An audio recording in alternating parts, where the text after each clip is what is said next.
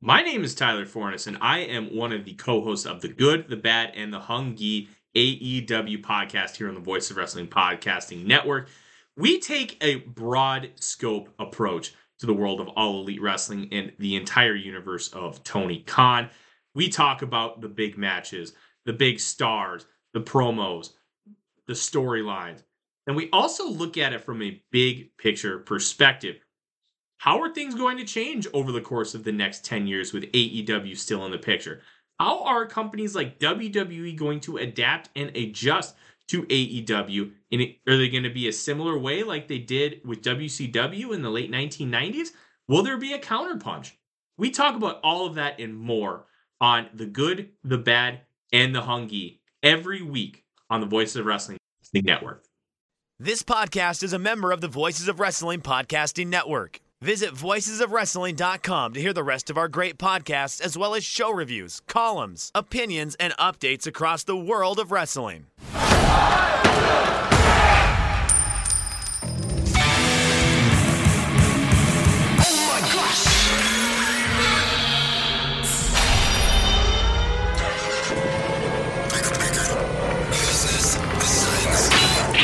Taka is coming, motherfucker.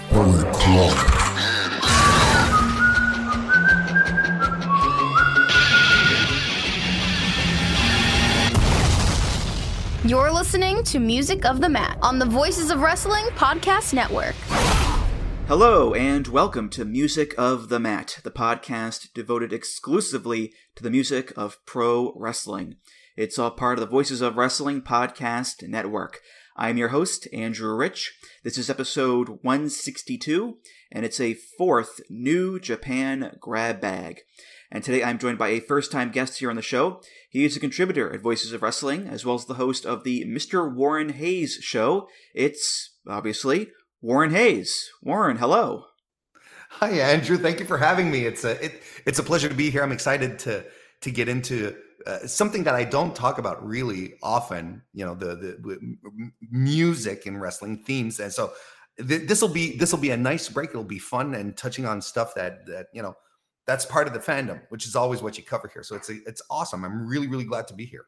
Yeah, it's good to have you here, definitely. I know that you're a relative newcomer to VOW, and we haven't scared you off yet, thankfully, which is nice, because, you know, we need all of the nice, normal, quote-unquote normal people that we can find, I guess, to be part of the site. And as far as I can tell, you fit the bill, so I'm glad you're with us for sure, Warren. Well, I mean, look, thank you very much. This is probably the nicest thing anyone has said to me this month, you know, calling me nice and normal. That's amazing. Maybe you could have a chat with my parents. That would also be that would be great as well. I don't know, but look, here, you know, joining VOW as a contributor and starting, you know, to get to know the group, the crew, you know, it's been very good, and y'all have been very welcoming, and I appreciate it. But you know what? Like, the thing is that there's so many different types of fandoms, and I find that there's a lot of really, really smart people in the group. And, you know, as they say, iron sharpens iron, right? So I feel like, you know, there's parts of what I have to do that in my own little sphere, my own little neck, my coverage, that, you know, I have to step up, and things that I hadn't thought about and things that I hadn't considered, or getting an even broader perspective on things. So, you know, it's like, it's a good place to be. You know, I'm feeling it really, really, really well. Yeah, we have quite the crew here, definitely, yeah. And you're Canadian as well, I know that. Yes. You're from Newfoundland, I believe? No. So, never mind. No, see, I love it, because this is the thing. This is the thing that's going to follow me for a while, I believe. It's because when I had Joe Lanz on my podcast, we did a thing on the Jericho Vortex a few weeks ago at this point. And I really regret not recording it, but in the post-recording banter that we were having, we were talking about Canada, and I don't remember exactly how it came up, but we were talking about, you know, different types of employment and work that exists. And like I said, I don't exactly remember how it came up, but it somehow twisted into me living off the coast of Newfoundland, clubbing baby seals for a living. And Joe has been running with this. And he actually brought it up on a flagship a couple of weeks ago where I'm like, okay, it's this is the lore now that we're going with. So obviously he's going to stick on that, which is fine, by the way. It always gives us a little topic, but I live in Quebec City. I live very much in the French environment of the province, and I do not bring harm to baby animals for a living on a daily basis. That's not what I do. See, I knew about Joe's bit, but I thought the bit came out of you like actually being from Newfoundland. So that was my mistake there. So I apologize, good sir, about that. That's fine.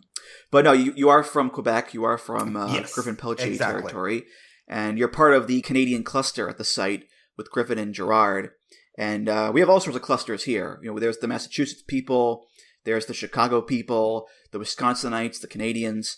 It's all very Dragon Gate-esque with the different units bouncing around there. But yeah, look, Newfoundland, not Newfoundland, you're Canadian either way. So there you go. Exactly. And I mean, look, I'll try not to take it personally because I don't know if you know this, right? But Newfoundland is kind of like the joke of the country. I don't know if you know this. The only thing I know about Newfoundland is that they have their own unique accents. Right. And it's also the setting of a TV show called Republic of Doyle. That's kind of all I know really about the place. So yeah. Well, it's like Newfoundland is kind of like the New Jersey of Canada, in the sense that we like to. It's very easy to make fun of them.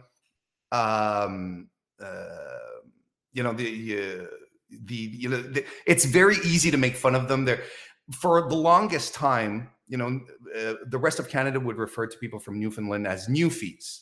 And I don't hear it as much. I think people around my age probably know more about it than, any current generation. But, a Newfie is someone who is inherently stupid, essentially. And just so happens that it's a direct reference to people from Newfoundland. And there's an entire subgenre of jokes that exists called Newfie jokes that have permeated Canadian culture. Like, for instance, a Newfie goes into his job at the factory. It's 10:30 in the morning. The floor manager comes up to him and he says, "Hey, you should have been here at 9 o'clock." And the Newfie responds, "Why? What happened?" It's that kind of stuff. It's those kind of dumb jokes. So I'm going to try to not take it too personally for expecting, people thinking that I am from Newfoundland. But then again, that's also part of the bit. I don't really mind. Newfoundland is a lovely province. Well, if you need me to explain anything to you, I'll do my best, you dumb Newfie. But no, I'm kidding, of course, kidding. Moving on here. Since it's your first time on the show here, Warren, I'll ask you this. How did you become a wrestling fan? How'd you get into it? Oh, gee. I was, I'm bordering 50, right? So 50 years old. So when I was a kid, I was first exposed to Lutte Internationale, right? The Montreal territory. Back in the day, you'd go to church and you'd come back, you'd turn on Télémétropole here in the province, which was the national, the non-CBC Quebec national network.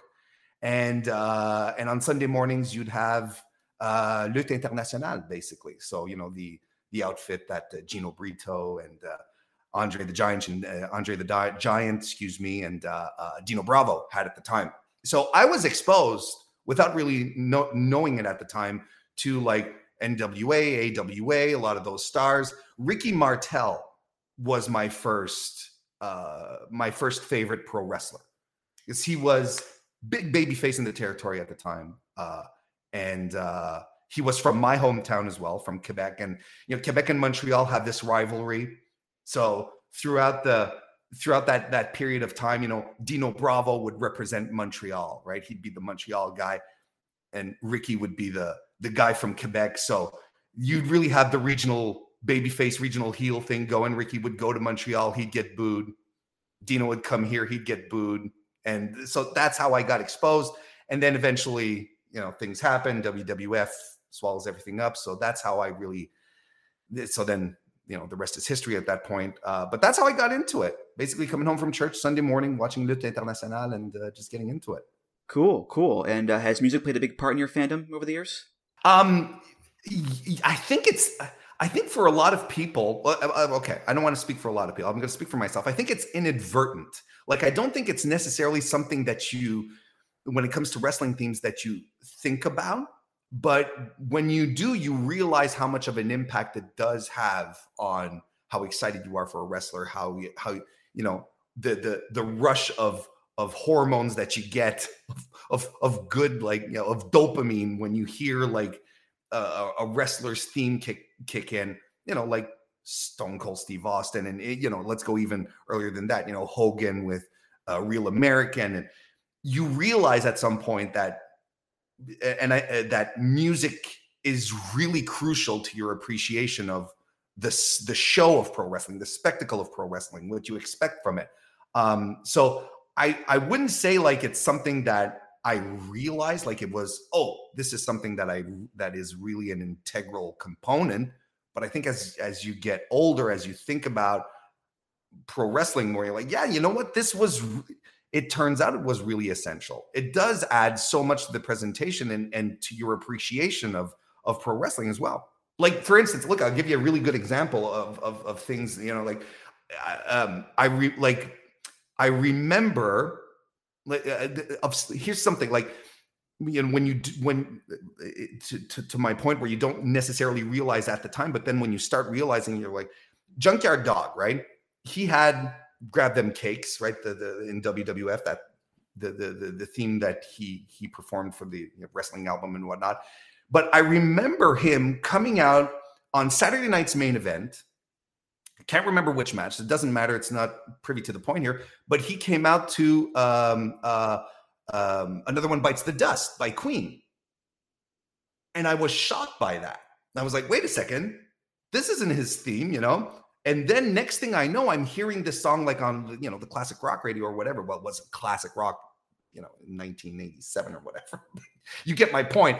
Like, then I hear it on the radio and I'm like, wait a second. This was the song that Junkyard Dog was coming out to, and that's always something that stuck with me. Where it's like, okay, this is very interesting. And then it begs the question, why did he come out to a Queen song on that Saturday night's main event when he had a theme song a WWF created for him that he used everywhere else? And you sort of get into this mindset.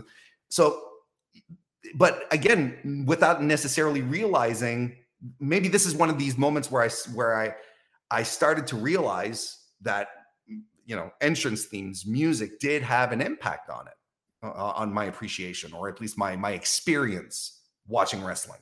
Mm-hmm. Yeah, and we actually talked about Junkyard Dog using that Queen song many years ago on an episode with Jeff Hawkins. So there you go. Bless you for working with Jeff, by the way. We love Jeff. He's a good egg. Don't worry about that, folks. But today, Warren, we're here to do another New Japan grab bag. This is number 4 of these. And last episode, I did an AEW grab bag with Maura Johnston. And I figured Forbidden Door is a couple weeks away. It's the big AEW New Japan Super Show. Why not do a New Japan grab bag right now? So, timing-wise, it just makes sense. And I have to say, Warren, the last time I did a New Japan grab bag was early last year with Neil David. And, back then, things were still pretty shaky with Japan and the pandemic. More guys were coming in, sure, but it was still clap crowds. There were still restrictions. As of now, though, with open borders and cheering crowds are back and new people getting pushed and new stables, and they're having all these great shows and great matches, and Forbidden Door is real soon, and the G1's next month. I think you would agree. I think a lot of people would agree. New Japan is back, baby, and it's back in a big way.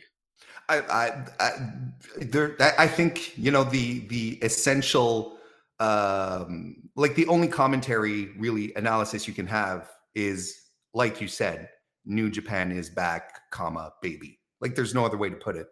The promotion hasn't felt this good, like, since Wrestle Kingdom, really, this year. Hasn't felt this good, this exciting in a long time. it feels fresh, but on top of it all, it feels unpredictable. This is what's really great, and I think this is a feeling that's been permeating throughout the promotion for the past 2 to 3 months, easily. Where it's just like we don't know. It feels like a lot of the old booking patterns are being thrown out the window, and we're really trying out some new stuff here. And I'm all for it. Like, this is really exciting. Best of Super Juniors was absolutely thrilling this year, with a focus on New Japan guys. It's just showing that the talent is there. And now we're getting into we're getting into G1 season. There's a dozen new faces within the tournament this year. Like, look, I don't think there's ever been a better time in recent memory for anyone to get into New Japan. Like, if you're new to it and you're wondering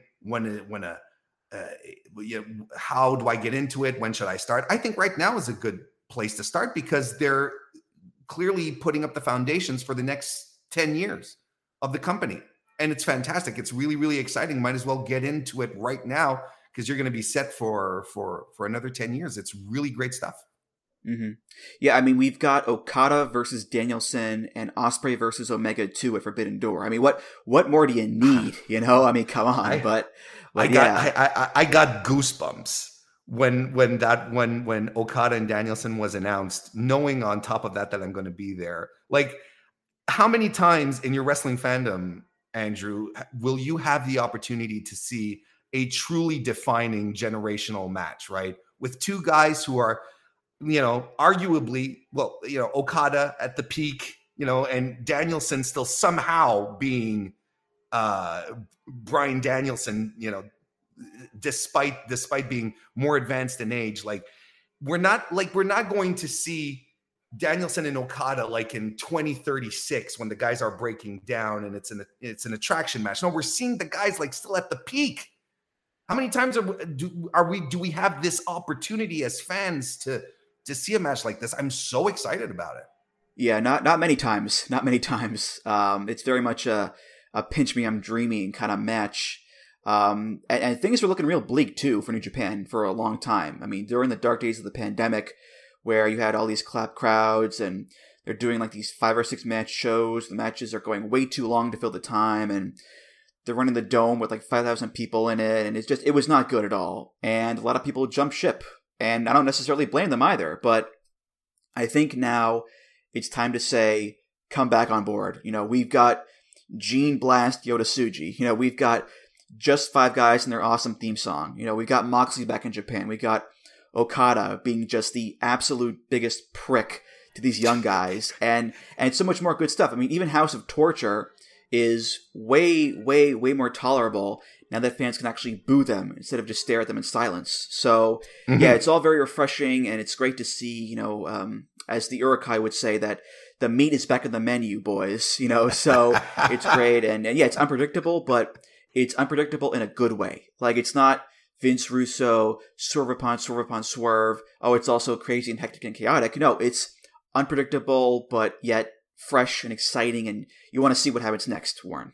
Yeah, that's a really good point that you bring up. Like, it's not swerving for the sake of swerving. You're just like, there's some legitimate bold booking decisions that Gedo is putting through here that are compelling.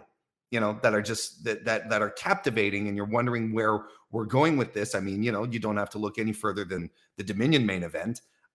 So it keeps us on our toes, keeps us talking, and isn't that what you want out of your professional wrestling promotion? I think so. I believe so.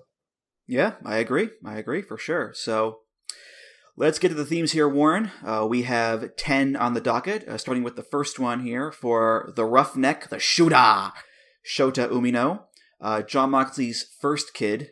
And Umino's theme is by Inosuke Kitamura. This is Shooter.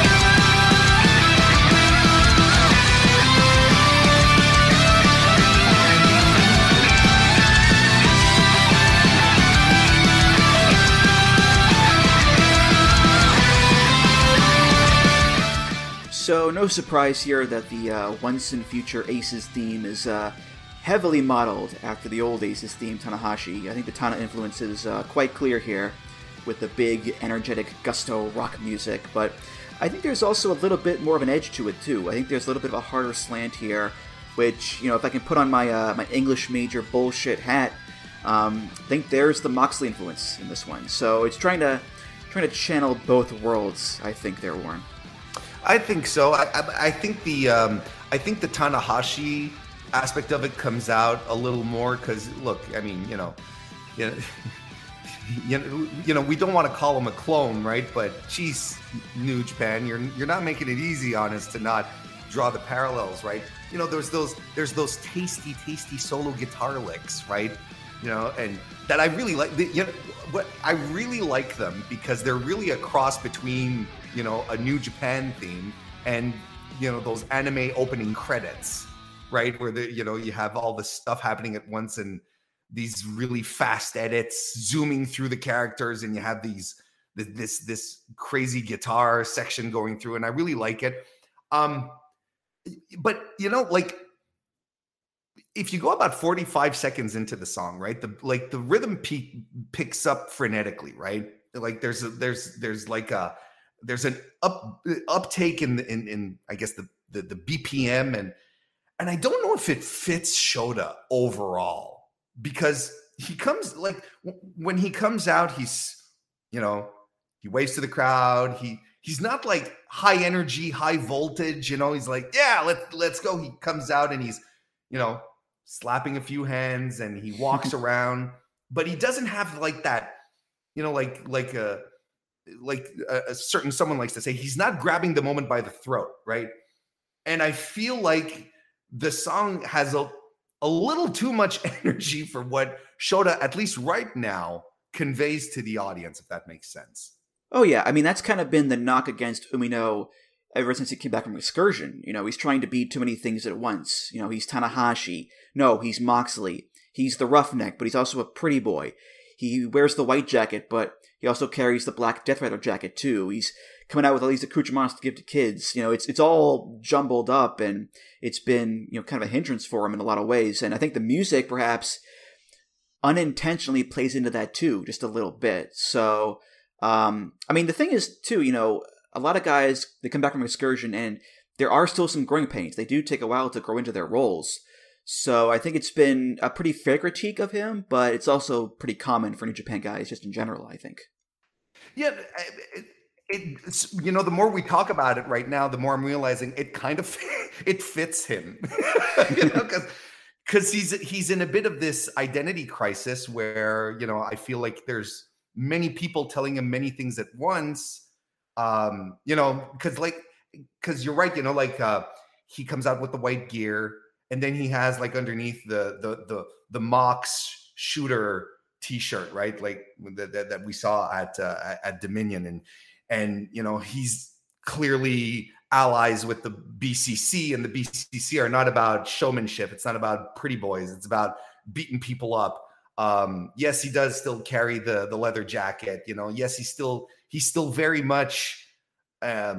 He's the John Moxley rub from that G1 is still very, very present in his presentation, but it feels like a little hodgepodge right now. So I guess maybe his theme song right now does fit him. Maybe because we're still trying to figure him out.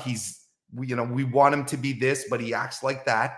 Yeah, I don't. That being said, I love the theme. I think it's great. Yeah. Like, I think as a wrestling theme itself, I think it's very well constructed. I think it's one of my favorite of the recent batch of themes. Let's say over the past 18 months. Let's give it that sort of range. Yeah, does it really fit Shota? Well, who is Shota Umino? Let's tie that down first, and then we'll see how the theme sticks. Mm-hmm. I will say though that this Okada feud has gotten him on the right track, at least. Yes. Not just him, but also Okada too. I mean, asshole prick grumpy veteran Okada has been an absolute blessing to watch. Him having to deal with all these annoying kids like Umino and Narita and Kiyomiya. It's been so much fun, and the G1's coming up soon. They're all going to be in it, and I hope that they're all on the same block, because that would just be a real hoot and a holler, Warren, that's for sure. that at the time that we're recording this, the blocks have not been announced, and this is what I am hoping Okada is in a block with all the kids. That's what I'm most looking forward to. Maybe, I don't know, throw Kenta in there for, I don't know, but just all the Punk kids in the Okada block. That's what I'm most looking forward to. I hope they do that. Yeah, definitely. So, up next, we have a tag team theme for Mark Davis and Kyle Fletcher, Aussie Open of the United Empire, who were both IWGP and Strong tag team champions before they had to vacate them due to injury. And now they're signed to AEW, so it's been quite the month for them, that's for sure. Their theme is by Mikey Ruckus, and it's called Aussie, Aussie, Aussie.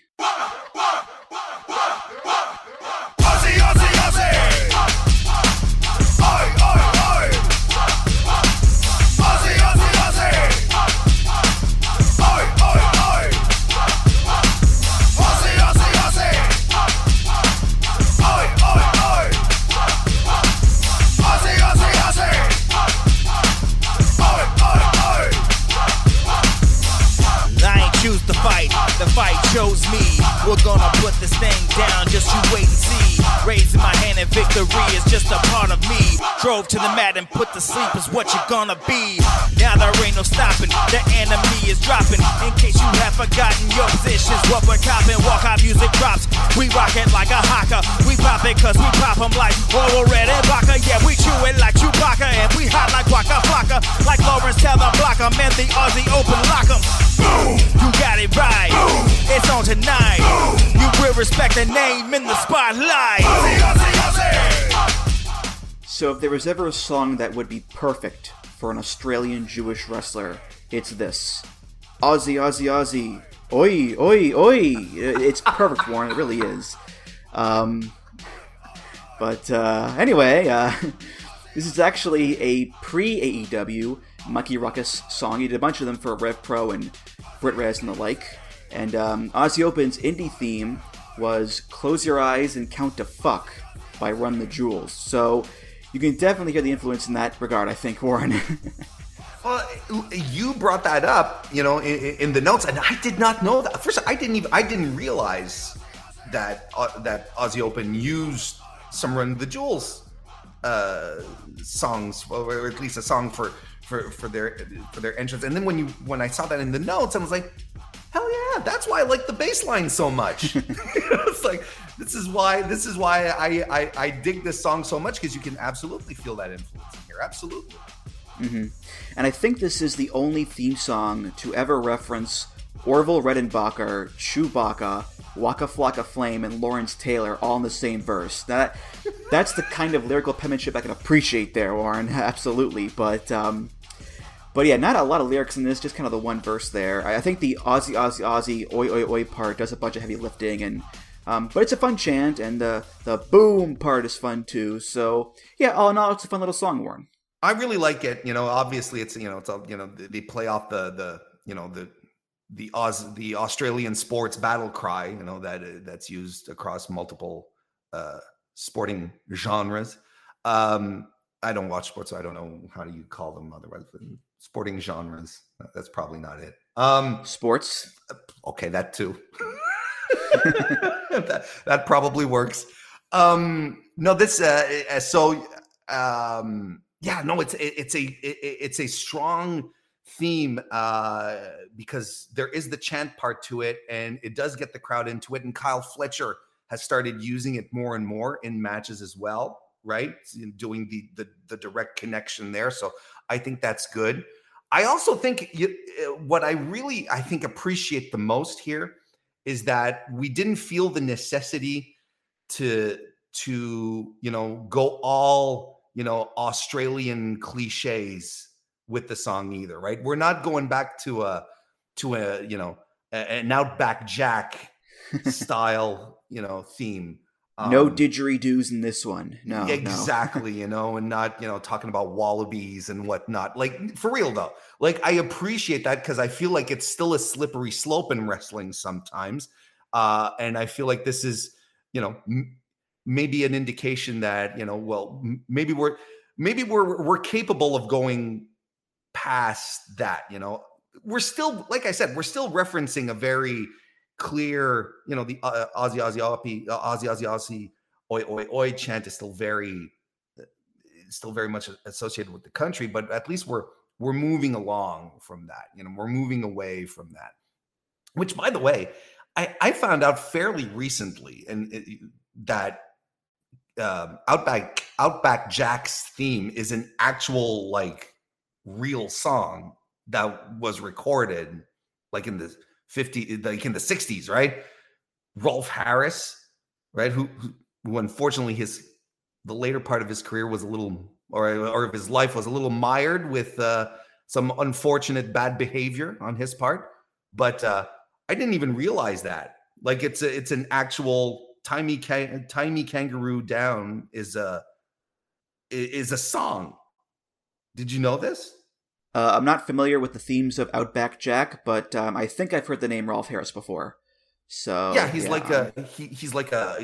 a recording artist, an Australian recording artist, and did this song as a somewhat folky thing, and then was sort of he was all over, like, Australian media. He did cartoon shows and all sorts of stuff, and then in the latter part of, like a few years ago, it was found out that he delved into, he was a naughty boy. Yeah, not necessarily great, but yeah. So yeah, I'm just happy to learn that we're not going down the Outback Jack theme or styles here.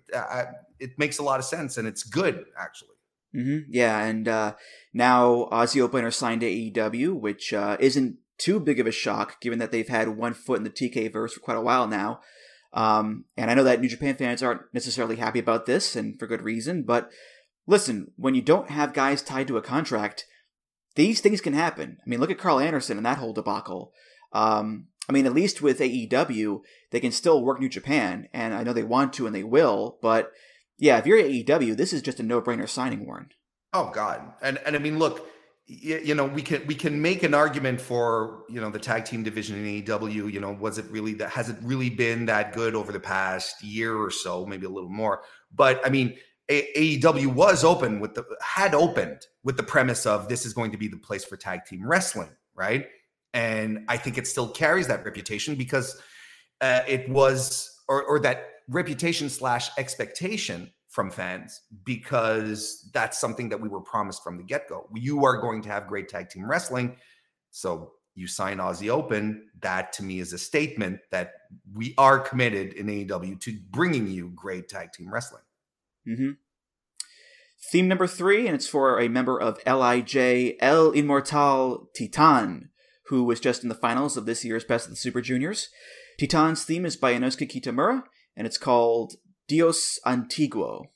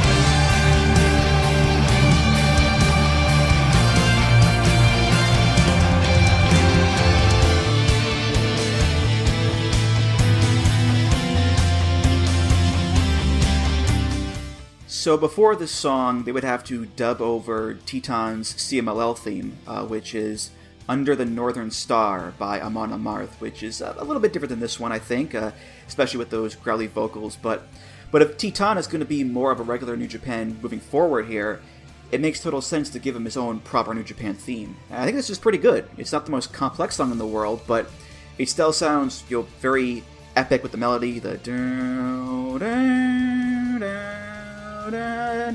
and the choir in there too. It's pretty good stuff, Warren, I think. Yeah, at about 25 seconds in, you have that great swell, that great musical, like, uplifting swell, which is great because it feels epic, right? Like a god, right? Like Dios Antiguo means ancient god. So, and he's Titan, a titan. We can make all sorts of relations here. Like, all of this sort of connects. It all makes sense. Does Titan, and again, like I haven't noticed, does he come out before the swell, like the 25? Because I feel he should come out at that moment when we get to that big epic moment. That's when he should pop out behind the curtain. I don't know if that's part of his presentation or not. And if you don't know, Andrew, it's fine. I'm just wondering out loud. It's like right now, does he do that? Because I think it'd work really well in that form of the presentation. But yeah, huge scale, right? It feels epic. It's soaring. Maybe not the most complex, but it has the atmosphere. It has the feel. It works it works for what he wants to present himself as, I believe. Right, yeah, and the song, it reminds me a lot of Kenta's first New Japan theme, Overture. I mean, it's the same guy doing it, obviously, but the guitar tone is the same. It's the same kind of sweeping, heroic atmosphere, too. And naturally, Titan is a much different wrestler than Kenta is, of course, but I think it still works for him as this, very vibrant, colorful luchador and that kind of over-the-top atmosphere in a way. So, and then you mentioned the name Dios Antiguo, right? Spanish for old god. Titans are the pre-Olympus gods, Greek mythology. So, all in all, pretty clever stuff from Mr. Kitamura there, Warren. Yeah, overall, I think it's there's some thought that was put into this, and it all works together. It all makes sense. No, I like it. I like it, and Titan obviously is coming off of a fantastic showing at the Best of Super Juniors this year. So he's, I think he has. I think his theme suits him more than ever now, seeing that he's had such a fantastic tournament and a great final. I think it all connects. It works really well, and it works well in the context of where he is right now in New Japan. Hope it keeps staying epic and soaring for him. Yes. Yeah. Titan, I thought, had a great tournament, and that finals against Wato was incredible. I mean, the crowd was going bonkers for that match, and the matches with Speedball and Despy and whatnot, those are great too. And I've been a fan of Titan for a while now, so I'm happy to see him, get the recognition finally and really find his way in New Japan too, Warren. For sure. Theme number 4, and it's for the leader of Bullet Club, or one of them anyway. There's quite a few running around, I guess, now, but it's for David Finlay, the Rebel, current Never Openweight champion.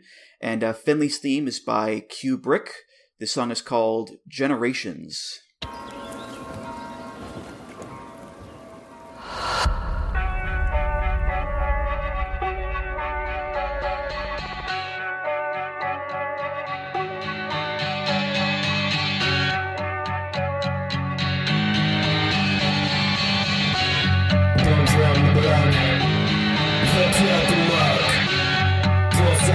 Generations bred from mountain up.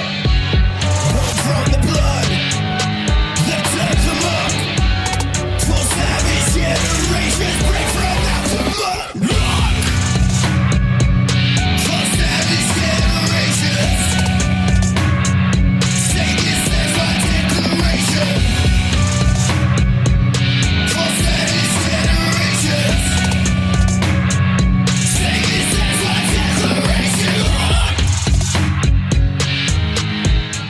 So this is the first proper heel theme of the episode, and it's pretty obvious, I think. It's very sinister sounding, has that ominous melody and the slower pace to it. Talking about full savage generations, Dance With Me, it's going to be a nightmare, and it's definitely leaning into the more dangerous Killers and Savages era of Bullet Club that Finlay is, part of. And I don't know if you noticed this, Warren, but at the beginning, there's that sound of someone exhaling. It sounds a lot like the one from Jay White's theme, doesn't it? Mm-hmm. I noticed that, at the beginning there. But yeah, David Finlay is now an evil, evil man, and this is an evil, evil song, Warren. There's no, this is the equivalent of the bad guys in old westerns wearing black hats. There is no question here that this guy is ill-intentioned and has no goodwill, right? This is a bad dude. They wanted to make sure that we understood that Dave Finlay was a bad dude. So they have him wear this, the pauldron, with the spikes, whatever you want to call it there, in his gear, so he looks, so he looks like, he's, we mentioned orcs earlier. Are we having a theme here going? But, kind of like coming out of Mordor in Middle Earth. And then we have this gritty, dark, foreboding song. There's nothing subtle about it. But I don't think there's anything subtle about what they want to do with Dave Finlay here. And Dave Finlay himself says, look, I want this Bullet Club to beat people up. That's essentially what he's been saying. I just want savages. That's the word he's been using. It's like you mentioned, it's even in the lyrics of the song. It's in your face. I like it. It's aggressive. It's a very angry song, but it works with the persona that David Finlay has right now, which is exactly that. Just wants to come in, wants to prove himself, wants to beat people up. He wants to elevate Bullet Club, not New Japan, not, Bullet Club. That's what he's there for. And he's just a bad guy. It'll be hard to find any redeeming qualities with a theme song like that, Yeah, and what's notable too is that this is the third David Finlay theme in a year, because he had the rock and roll theme, the whoa, yeah. Then he became the Rebel and got Final Warning, that kind of post-hardcore kind of sounding song. And now he's got this, so it's been kind of a noticeable and a quick descent for Finlay's themes into becoming more and more aggressive and more heelish until, we got this one, which is, full heel, Warren. No, and, I guess it shows, maybe there's it shows how they were trying stuff out with Finlay, and they probably saw a window of opportunity, with the departure of Jay White and a re-envisioning of Bullet Club. Maybe this wasn't the such a long-term plan after all, which isn't necessarily a bad thing. Sometimes you react to things, you try stuff out, you see a window of opportunity, you take it, you try some things out. I'm not saying this as a knock that everything has to be planned out over 12 months, otherwise it stinks. That's not what I'm saying. But maybe this is also an indication of what they were trying to do with him. They were trying to babyface him. I wasn't quite working out. They gave him 2 themes to try and babyface him. It wasn't quite working out. Well, all right, let's go down this path then. And as it stands right now, I think it's the most interesting Dave Finlay has been. I think his theme song has. Look, I honestly think this is going to stick with him for a while, and it should, because I think it works. He's as an extension of his personality right now, and his personality is at its most compelling. I think as an extension of his personality, it has to stay with him, because everything's sort of falling into place very, very gently, smoothly. I know he has to win over. There's a lot of people who he still has to win over, but I think the parts are there, the actions are there. I think we're moving into into an environment where David Finlay is going to be, he's going to grow into this Bullet Club leader role tremendously, and he's going to be undeniable at some point, to steal someone else's catchphrase, I guess. But he is going to be undeniable at this point. So I think they have the formula for all the elements of his presentation here to stick. It'll be up to him then to dive right in or not. Mm-hmm. Yeah, I've been enjoying this Bullet Club Finlay run myself. Not so much with the matches per se, because they've been more about the character work and getting over the viciousness of the character and all that, as opposed to having like 5-star classics. But the character work itself, I think he's been damn good at it. And he's been confident and a natural with it. And I do like this new iteration of Bullet Club with him and Connors and Maloney and Bloody Hands, Gato, and the rest, where it's not about looking cool and wearing t-shirts. It's about kicking ass, and yeah, I know there are a lot of people who still don't really care about David Finlay, which, when you finally give a longtime mid-cutter a push, that's the risk, There are people who just won't care about them. Same with Sonata. But as far as I'm concerned, I've been enjoying it. So that's my take, Warren, anyway. Yeah, no, I've been digging it as well. I think it's... I think that everything they're doing with Bullet Club right now, look, Bullet Club hasn't felt this renewed or fresh in years at this point. Like we have to go back pre-Jay White for this. Like, Jay White stuff was fine, but wasn't like anything remarkable either. We really have to go back a ways, to think about how Bullet Club was fun and exciting. And, at least, look, they're not sticking with the status quo, Andrew. They're trying stuff out. You can't blame, and you got to get behind that. Yeah. Well, speaking of changing things up, our next theme is both a singles theme and a stable theme. This is for Zack Sabre Jr. and The Mighty Don't Kneel, TMDK. Zack joined TMDK at the start of the year as the frontman of the group when it became New Japan World TV Champion. This song is by the band Mass Lines from the album Personality Cult. This is Young Punks.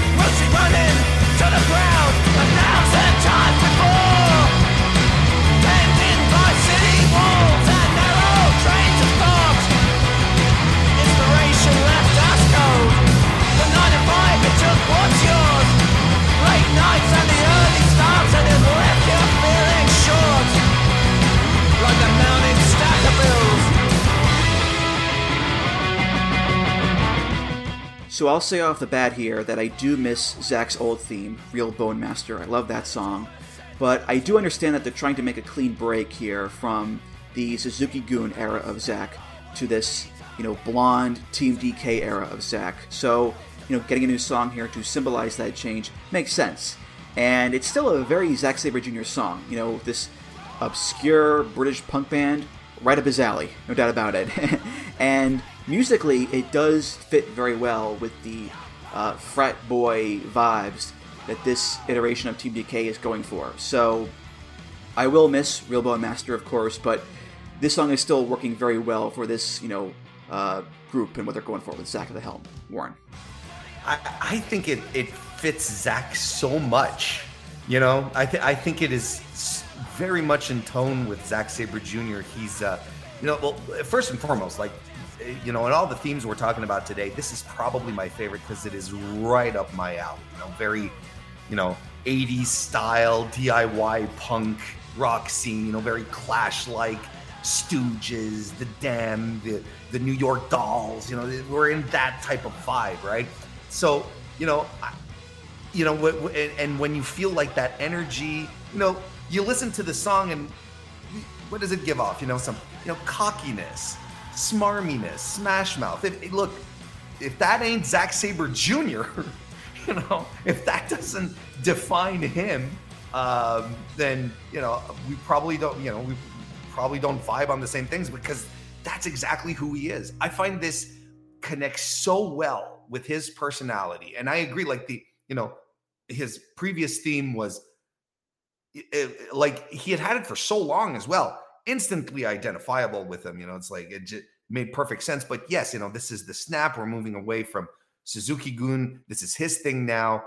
I couldn't think of anything that just fits him better and gives the entire vibe. And yeah, the frat boy vibe, it all just comes together on this song. I love it. I think personally, this is my favorite theme we're talking about today. Because I think in and about itself, I think the song holds really well all in and about itself. it vibes very much with my own personal taste, and it just meshes so well with Saber. It's ridiculous. Mm-hmm. It's funny though, musically it works, but if you read the lyrics, this is not a wrestling theme so much as it is like a punk rock midlife crisis. Mm-hmm. You know, like can't think, bad TV in other people's lives on the Instagram and Facebook feeds got me fatigued. Another night holed up inside, so we hit the streets and walked around routes we've run into the ground 1,000 times before. Penned in by city walls and narrow trains of thought, inspiration left us cold. The 9 to 5 took what's yours. Late nights and the early starts left you feeling short, like that mounting stack of bills. 40-hour weeks, fell into a set routine, lose sleep, gotta keep the pace. There'll always be targets to meet, bills to pay, and mouths to feed. Not a lot of Zachy boy, bloody Tekkas, mates, in that song there, but then again, Zach used to come out to an Idols song, so it's kind of par for the course, I suppose, there, Warren. I'm completely with you on the lyrics part, but like this lines up with Zach's politics, right? It lines up with his, with his own personal visions and belief system. Like all of this, like I said, it jives so much with Zack Sabre Jr. It's preposterous. It's like they didn't write this for him, but they damn well could have. It just, everything connects. It just makes perfect sense to me. Yeah, all we need is a reference to Tories and we'll be good, just to exactly. check all the boxes there. So yeah, some Boris Johnson jokes and we would have been off to the races on that one. Definitely, yeah, and Team DK, they're a fun group. Zach and Mikey and Shane and Robbie Eagles and Bad Dude Tito and the hysterical Shane Haste, of course, yes, and Ichiban Sweet Boy, the whole gang. And this song does a good job of really setting the group's tone. Like House of Torture with their evil, spooky goth music, or Bullet Club or whatever. This song does a good job of telling you what the group feels like. So, good song, Warren, for sure.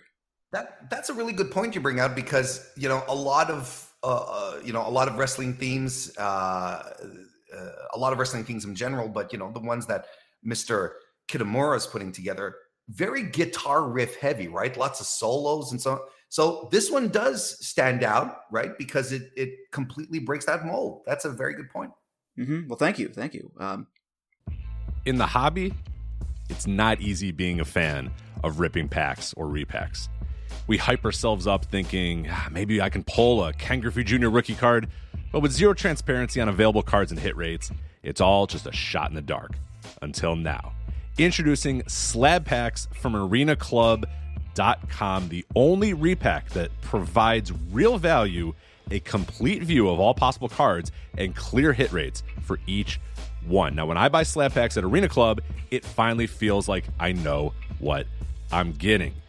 I was able to open an Arena Club slab pack, and I'll be honest, it was a lot better than what you normally do. Say you go to a card show, and there's a random innocuous brown bag of cards, and you can open it and look, it's going to be junk. You know what I mean? Like, what you're probably going to get in those. Maybe you find that fun, and sometimes I do. Sometimes I like just opening up cards and saying, hey, look at some random cards or whatever. But if you're really in this game to find value and find particular cards, it sucks to have to buy these mystery packs, and it ends up being, almost nothing. Nothing of value. Not with Arena Club. You can display, again, of all available cards, hit rates, grading. So you know that when you're opening up this slab pack, you are going to get something valuable. You are getting something good. And Arena Club, in addition to having those great slab packs we just talked about, is also a marketplace for card collecting, buying, trading, selling, displaying, all that sort of stuff. But those Arena Club slab packs, man, they are revolutionizing the repack game with transparency. After your pulls are revealed, they'll immediately be placed in your vault for safekeeping or trading and selling, and you can have them officially graded by Arena Club as well. So again, sending these things off, it's going to be officially graded by Arena Club. And the Arena Club grading process is accurate, fast, and transparent, with full grade rationale provided and explanation of how your card was scored. So whether you're buying, selling, trading, or displaying, Arena Club is the card collecting platform that you have to check out. So right now, I've got a special offer here for Voices of Wrestling Network listeners.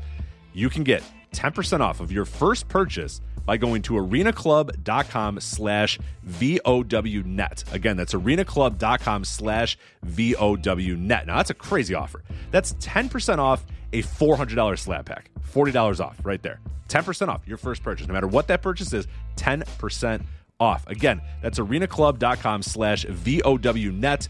arenaclub.com/VOWnet for 10% off your first purchase on Arena Club.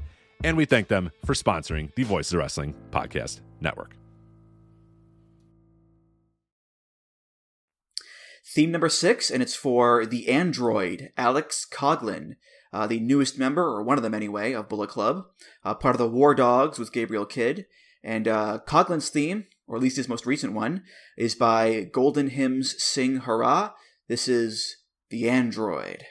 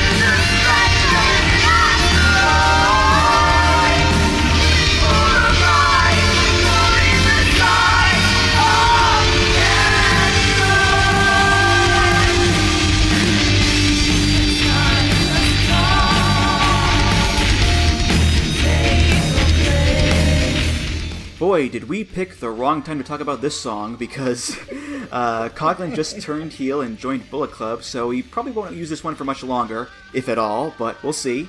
But regardless, it's a very interesting song, I think, because it sounds so much like it's from some, 80s sci-fi B-movie, and that fits because the original android gimmick and outfit with the mask and the metal vest and the turrets in the back, they looked straight out of an 80s sci-fi B-movie. So, say what you will about the song, it fit the gimmick at least, Warren, that's for sure. That's exactly the best way to put it, because I'm not going to lie, I'm kind of glad that he dumped the accoutrements, the costume. They look pretty silly. Just in the context, because there's a lot of things that, New Japan does well, and one of the things that it hasn't quite nailed down, and maybe some people will say it's to their credit, and I think I would agree with them, but one of the things that they don't do very well is the sports entertainment aspect of it, right? The showmanship aspect of sometimes you'll see on WWE, for instance, that work out better because they have the production, they have the camera angles, they've done this before, whatever. Since New Japan is more used to shooting this as more quote-unquote sports style, well, there's some things that don't come across as well. And I think that's one of the things that didn't help the android look get across, because it wasn't particularly shot well, wasn't particularly lit well, whatever, it's an like you said, it's interesting because it did fit the gimmick.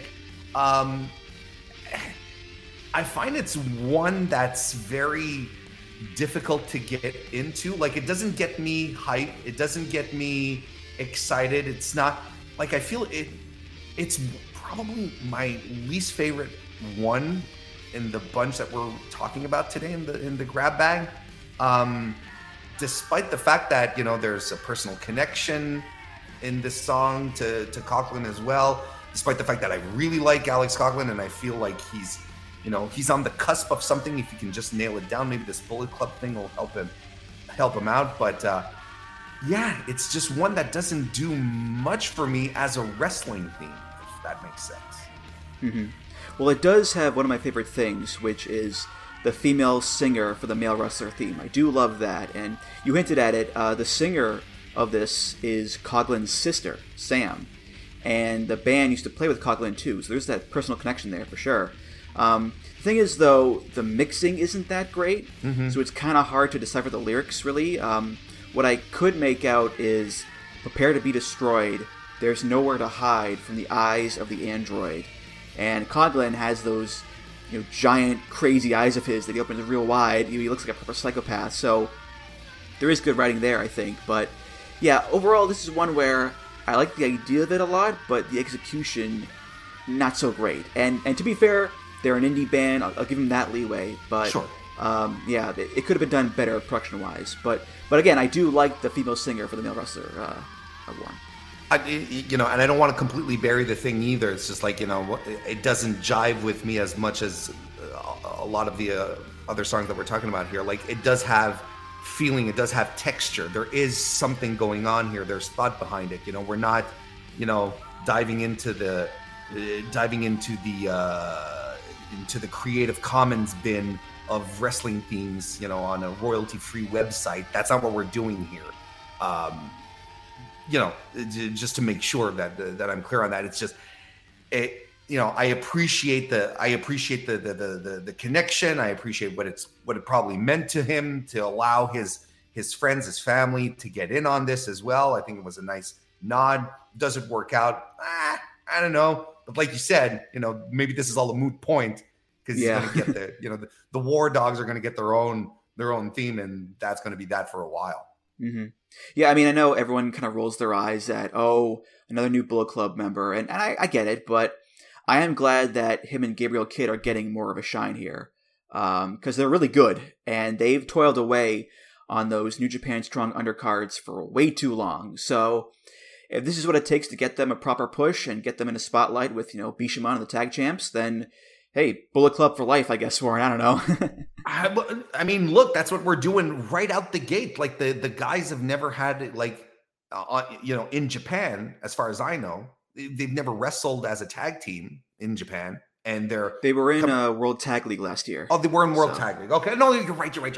Well, look, they're coming out the gate here, joining New Japan, and they're going to be they're up next for the tag titles. I mean, this is going to be fine. They're going to be fine. Like straight out the gate, we're going to be okay. Even if they don't win them out at their first try, which they actually might too, the way Gato is booking these days. It's going to be the best possible outcome for both of them. And I am very much into giving all of these new directions that we're going in a chance because of how fresh it is, and I know, Coughlin had maybe some issues getting over with the Android stuff, which everyone thought was a little silly. And, Gabriel Kidd has had his own, issues on his own. So, but, if there was ever a moment where it feels like, okay, we're wiping the slate clean and we're trying out something new right now is exactly that. Coming into Bullet Club, challenging for the titles. Yeah, let's see where this takes us. I'm excited about it because both of these guys are great. Mm-hmm, definitely. Moving on now to our next song, and it's for another United Empire guy, TJP, one half of Catch 2-2 with the good Italian boy Francesco Akira, the junior tag team champions. TJP's theme is by The Hero's Lie, and it's called Where's Your Hero Now?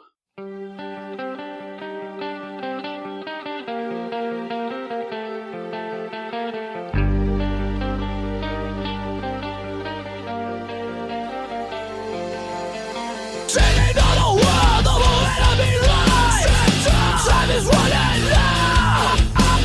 Singing all the world, the whole enemy lies. Where's your hero now? You thought they were brave, but they're running away. Where is your hero now?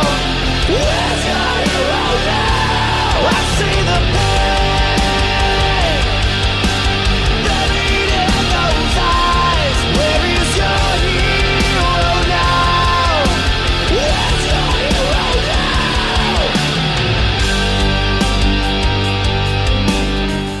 So we're getting a bit emo here, getting a bit moody, but it's TJP, he dresses and looks like a moody emo boy.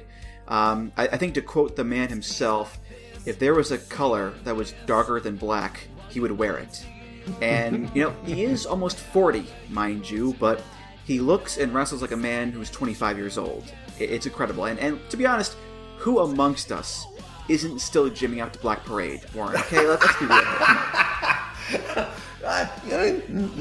That's a fair question to ask, and yes, absolutely. Yeah, and he wrestles like he's in his 20s. Brother, he still looks like he's in his 20s. Like, I think TJP is going to be one of these people who, like, physically, will never age. Go back and look at what he looked like during the Cruiserweight Classic. The dude hasn't changed. You know what I mean? So it all connects, and I always get a giggle when I hear his theme start, because it is so very much him, very much emo. And I even think I drew some comparisons with Seether. If you remember that band? Oh yes, of course. And I went back and I listened to a few of their songs. I'm like, yeah, you know what? We're close. There may be a little more new metal than emo, but I feel like we're on the same level field here between this song and what Seether would put out. But I mean, look, it completely works for him, right? It's like you said, his thing is he's emo. He wears the hoodie with the spine exposed in the back. You're like, okay, I get it. It's fine, it's fine. But like you said, like, he still wrestles like he wrestles like he's of the age of listening to that kind of music. So it works for him, and he still looks very young. And man, isn't it crazy? When you think about his WWE presentation, right? When he was Cruiserweight Champion, and was the video games and the 8-bit theme. It's nuts how much of a just the diametrically opposite we are now. And maybe this is by design too, right? I suppose, yeah. I mean, he's no longer the clean-cut video game guy. He's the public enemy. He's going for that kind of darker slant. And any emo jokes aside, this is a good song, I think. I never heard of The Heroes Alive before, but they're big wrestling fans, apparently. And they do have a history with TJP, too, because he used one of their songs in the Cruiserweight Classic way back when. So there's that connection there. Interesting. And it does have the anthemic chorus and the dour lyrics about, cowards. You thought they were brave, but they're running away. Where is your hero now? Your heroes are nowhere in sight. So yeah, it's proper moodiness going on here. But again, it's a good song, and it is very different than his WWE themes. And his first New Japan theme, too, the Mega Ran song, which was also very video game inspired for him. Yeah, maybe he was just tired of that and ready to move on to something which is closer to him, and I think it works out. I think it's all connecting really well with this, with what he's doing today as well. Like, say what you want about TJP and his personal beliefs and his own brand of nonsense that he puts out there, but he's probably going to go down as one of the best wrestlers we've ever had that will never get the full proper credit for being as good as he is. Mm-hmm. Yeah, I mean, I can't speak for the man's basketball takes, but I am a big fan of him in the ring. Him and Akira too, as the tag team. I think Ketchu 2, along with Aussie Open, are like the best tag teams in the world at this point, really. And absolutely. As long as they don't ask Dan Maloney up for bubble tea, they'll be okay. I think just don't do that, guys. You'll be fine. But no, Ketchu 2, TJP, just awesome wrestling all around, really. Warren. Yeah, absolutely. Theme number 8, and it's for another tag team here. The current IWGP and Strong Tag Team Champions, Bishamon, Hirooki Goto, and Yoshihashi, the lads as we call them. Bishamon's theme is by Kazushin. I think it's how you say it, Kazsin. This is War God.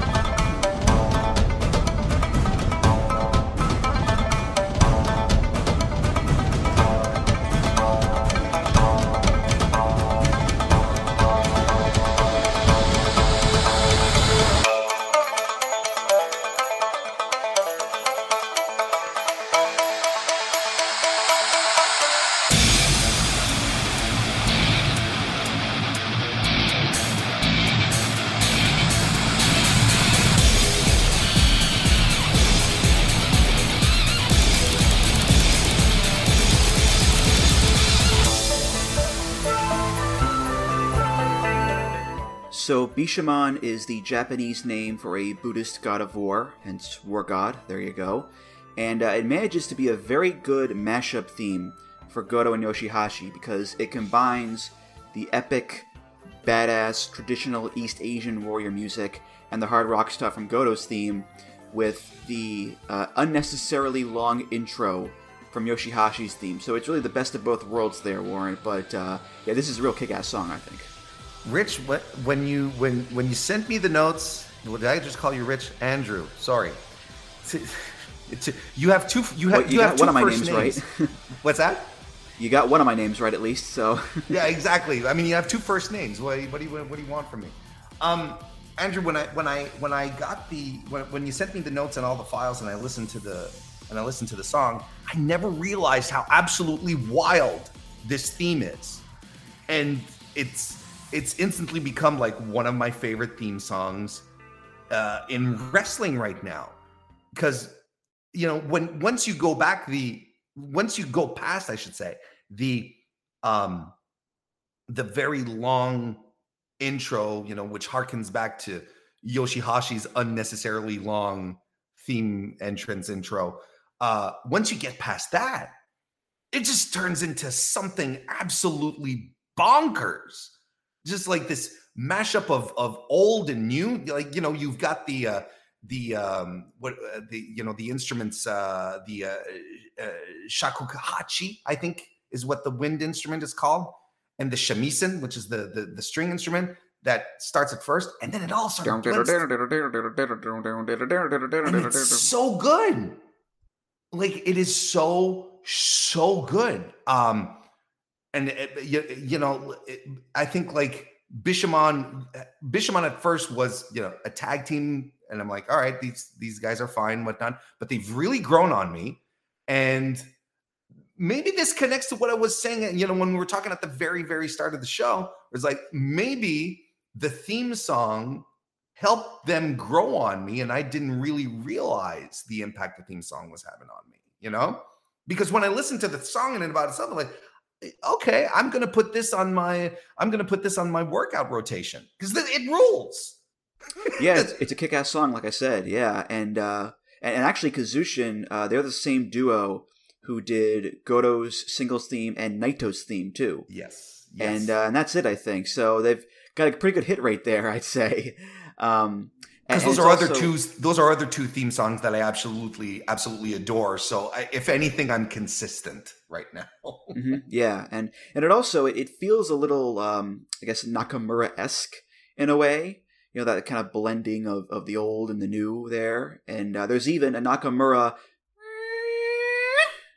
sound effect at the end of the clip there. So there's that connection there too. But really, the blending of the traditional and the more modern rock stuff, that's always been kind of Goto's thing anyway too. So yeah, it's a great song. Yeah. And they lean into it. They lean into it into the presentation as well, right? Where they come out with more traditional robes, and I know the staffs that they have, they're not bow sticks. I don't remember what the term is exactly, but they come out with, they lean into it a lot more, which is what, again, that was part and parcel for Goto as well. That was his thing. But I feel like it's even they've even upped that part of the presentation. Like, not even Goto himself had this rich presentation. So everything works here for a team that has come together and just really it's won me over and won a lot of people over, just from being two singles guys in chaos working together to no, these guys are an actual great tag team that should be in conversations. It all works. It all comes together, and they feel important. They look important. The theme absolutely adds to that. Yeah, they've been a real jolt to the tag division for quite a while now. Guys like them and Aussie Open and Team DK and whatnot. They're awesome. They rock. And I know Forbidden Door, again, it's coming up real soon. I would love to see a rematch with them in FTR, because I thought that their match at Wrestle Kingdom this year was awesome. So yeah, I know Yoshihashi, he's the bag of socks, and Goto is the geek or whatever, but I love them, and they are two great tastes that taste great together, in my opinion. So let's give them their flowers. Why not? Huh? I agree. Very well put. Two great tastes that taste great together. Absolutely. Second to last theme here, and it's for one of the members of Just Five Guys. So it's just one guy here. And it's Doki. Yes, the talented Mr. Doki, Gino Gambino's favorite wrestler. And Doki's theme is by Inosuke Kitamura. This is Dolor.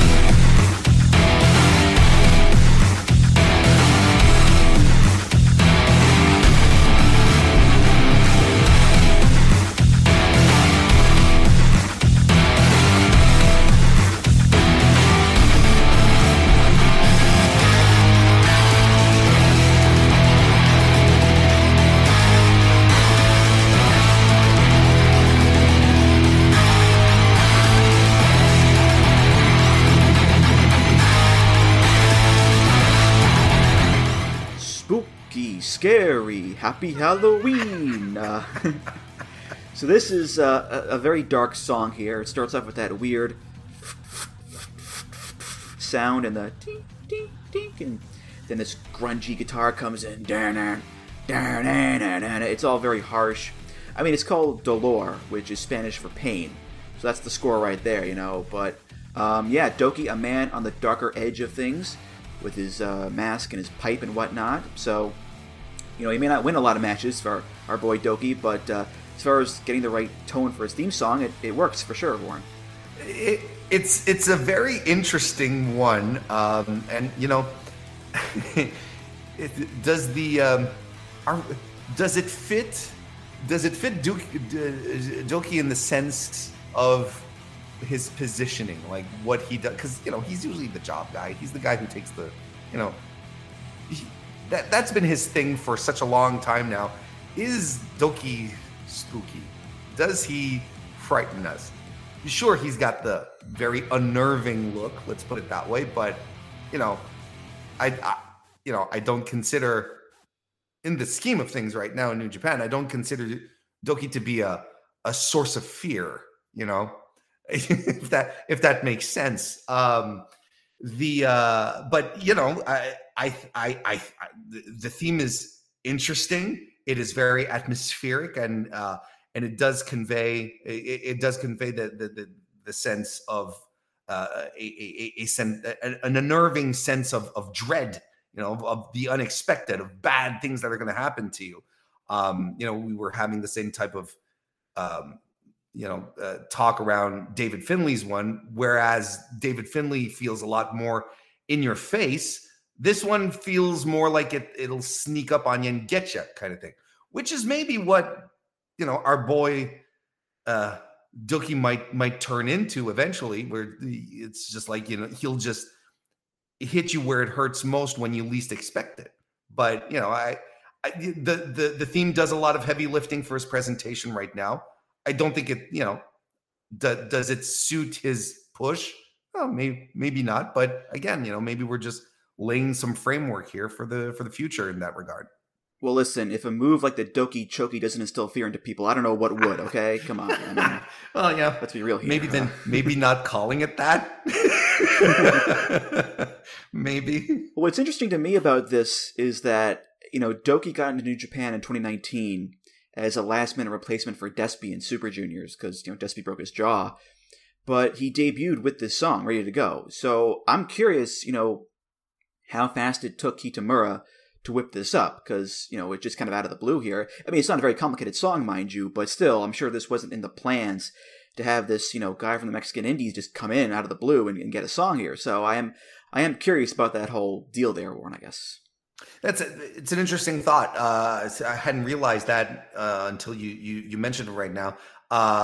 So you know, we could it could bear to imagine at the very least that, you know, maybe the day we do decide to quote unquote get serious about Doki, maybe a theme song change will be in order in that regard to get something which will be closer to what they want him to be, not unlike what we did with Dave Finlay or what we're expecting with Alex Coughlin. Since it was out the gate like that, a little unexpected. Maybe it was just something Mr. Kitamura had in his had on an external hard drive somewhere. He was like, "Oh yeah, I'll just pull this one out." There you go. What's that? He's some unknown lucha scummer coming in? I got just the thing for him. Dusts off the old zip drive. Yeah. It's funny, too, to see like the growth of Doki among the fans, because he goes from like this unknown entity to this beloved cult favorite, but he still has the mask and the pipe and the scary song, and it's like, yeah, Doki, let's go, buddy, you got this, come on, and I mean, myself, I became a big Doki fan over the years, too. I mean, I didn't like him at first, but he grew on me, so, yeah, I mean, I have grown accustomed to his face, you might say, or half face, I guess, so, proportion. Yeah, I love the old Dokester there, Warren. But I think calling him a cult favorite, I think that's precisely it. That's exactly what he is. And I mean, clearly they like him in New Japan. He's probably well liked backstage, and Gedo probably doesn't have many issues with him. He feels like he's the kind of guy who, okay, Booker man, tell me what you need me to do and I'll do it, kind of thing. He feels like one of those dudes. And he got into a short little program with Tetsuya Naito. I mean, yeah, wouldn't be doing that if they didn't think that he didn't have something. You know what I mean? So it's all good. Mm-hmm. Last theme here, and it's for The Bad Child, Junior Healy. No, wait, that's Problem Child. Never mind. Sorry about that. No. This is for The Bad Child, Lio Rush, a member of Chaos. And Leo's theme is by Dreddy, and that's spelled DRETT1, because he's cool like that. This is Bad Child.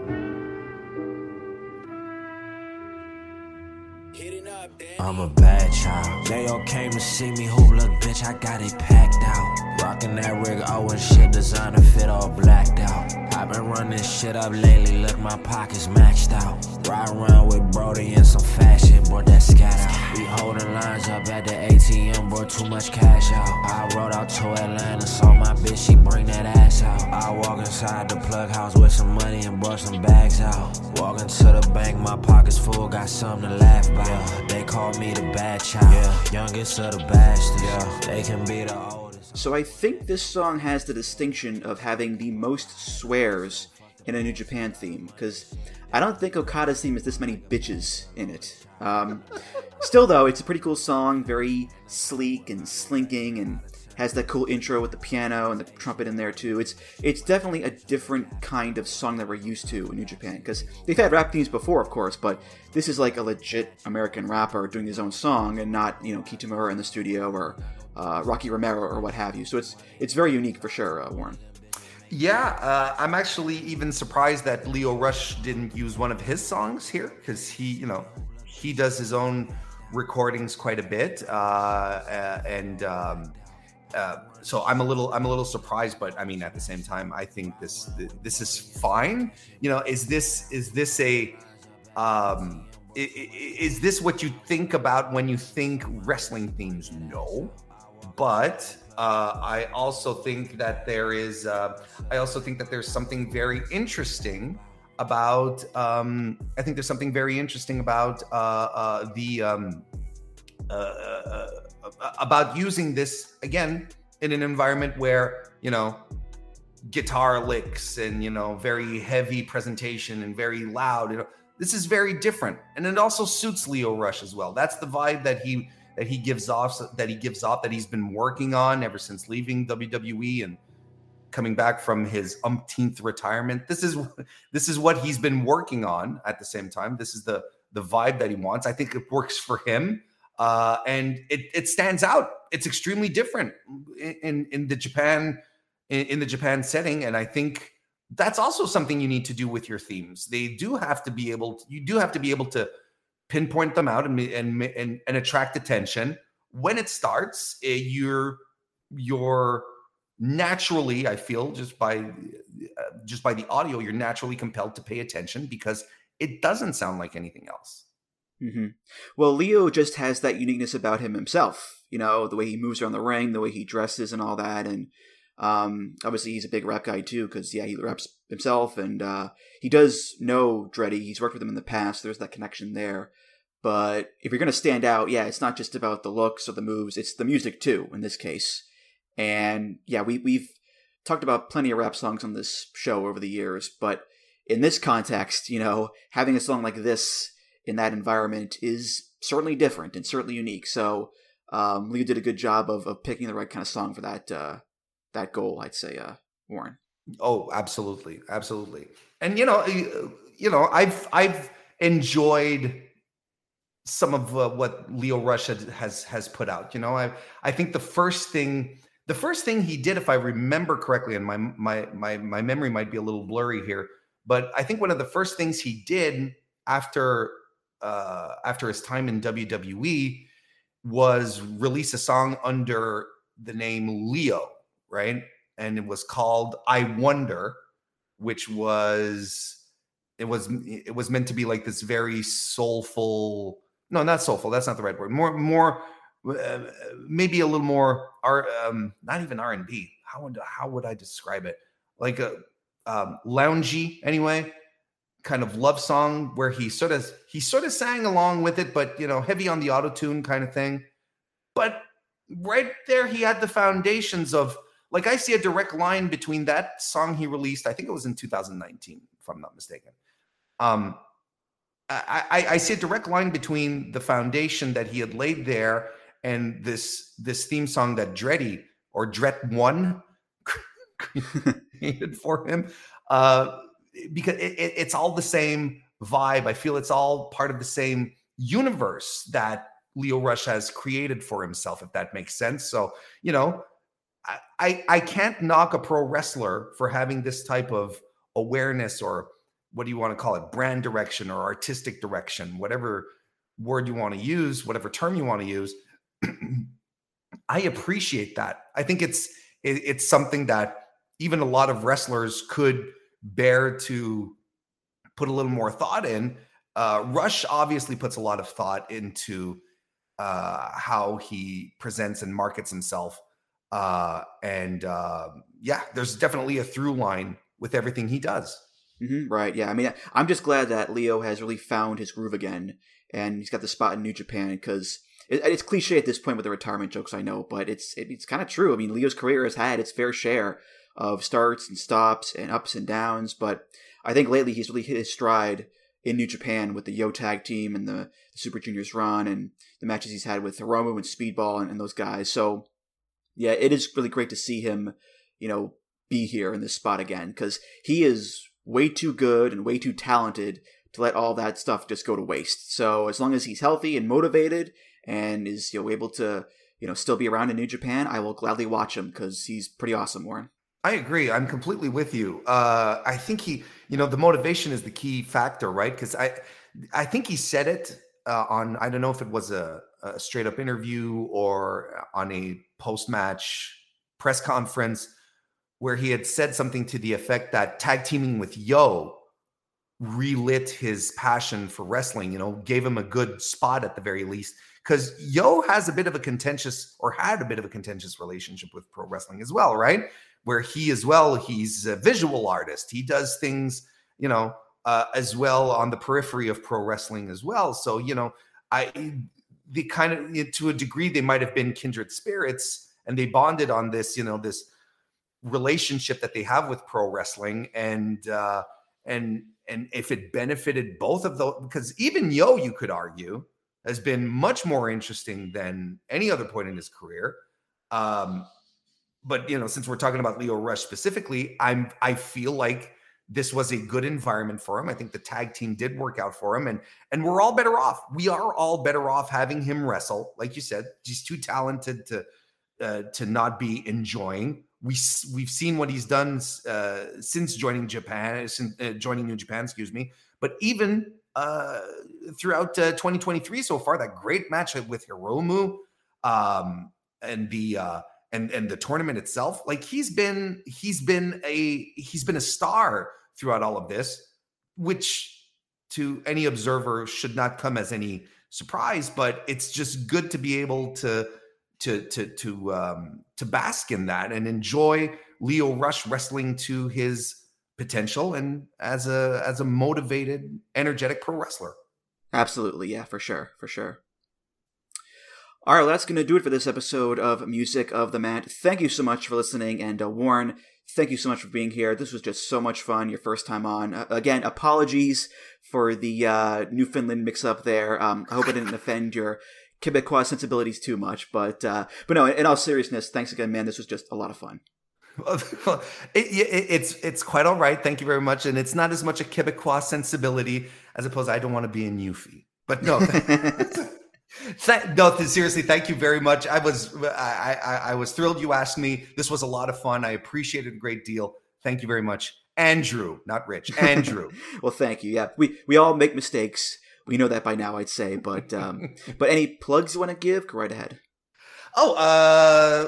Listen, I do a wrestling podcast, Shock and Surprise, called The Mr. Warren Hayes Show. I record it live on YouTube every Tuesday night at 7 p.m. if you're ever interested in that. Otherwise, everything gets available on video on demand or on your audio feeds the very next day on youtube.com/Mr. Warren Hayes, or as I said, right, on Apple, Spotify, Stitcher, so on and so forth. I also do AEW Dynamite reviews every week where I do a deep dive. So you want to subscribe to all my stuff.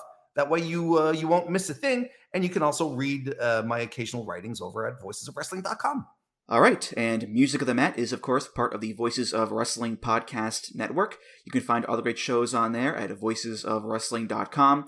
Follow the show on Twitter at Music of the Mat. Follow me on Twitter at Andrew T. Rich. voicesofwrestling.com/Discord for all discussions and comments. voicesofwrestling.com/donate for any donations. Just click the big donate button beneath the name Music of the Mat. If you donate, hey, thanks so much. You're awesome. And of course, rate, review, subscribe to the show on Apple Podcasts, Google Podcasts, Spotify, and many other places. Warren, thank you again, and I'll see you around. Yeah, thanks for having me, Andrew. It was good to be here. All right, for Warren Hayes, I'm Andrew Rich, and I'll see you next time on Music of the Mat. Take care, guys. Music of the Mat is intended for entertainment and information purposes only. The songs used throughout this show are property of their respective copyright holders. Hey now, it's Mike Gilbert, host of the Mike and JD Show, right here on the Voices of Wrestling Podcasting Network. Join JD by God Oliva and myself every Thursday night live on the Voices of Wrestling YouTube channel at 11:30 p.m. Eastern Standard Time, as we stay up all night discussing all the hottest stories in professional wrestling. You can also check us out right here on the Voices of Wrestling podcasting feed, or you can subscribe to the Mike and JD Show feed. Now, enjoy the show.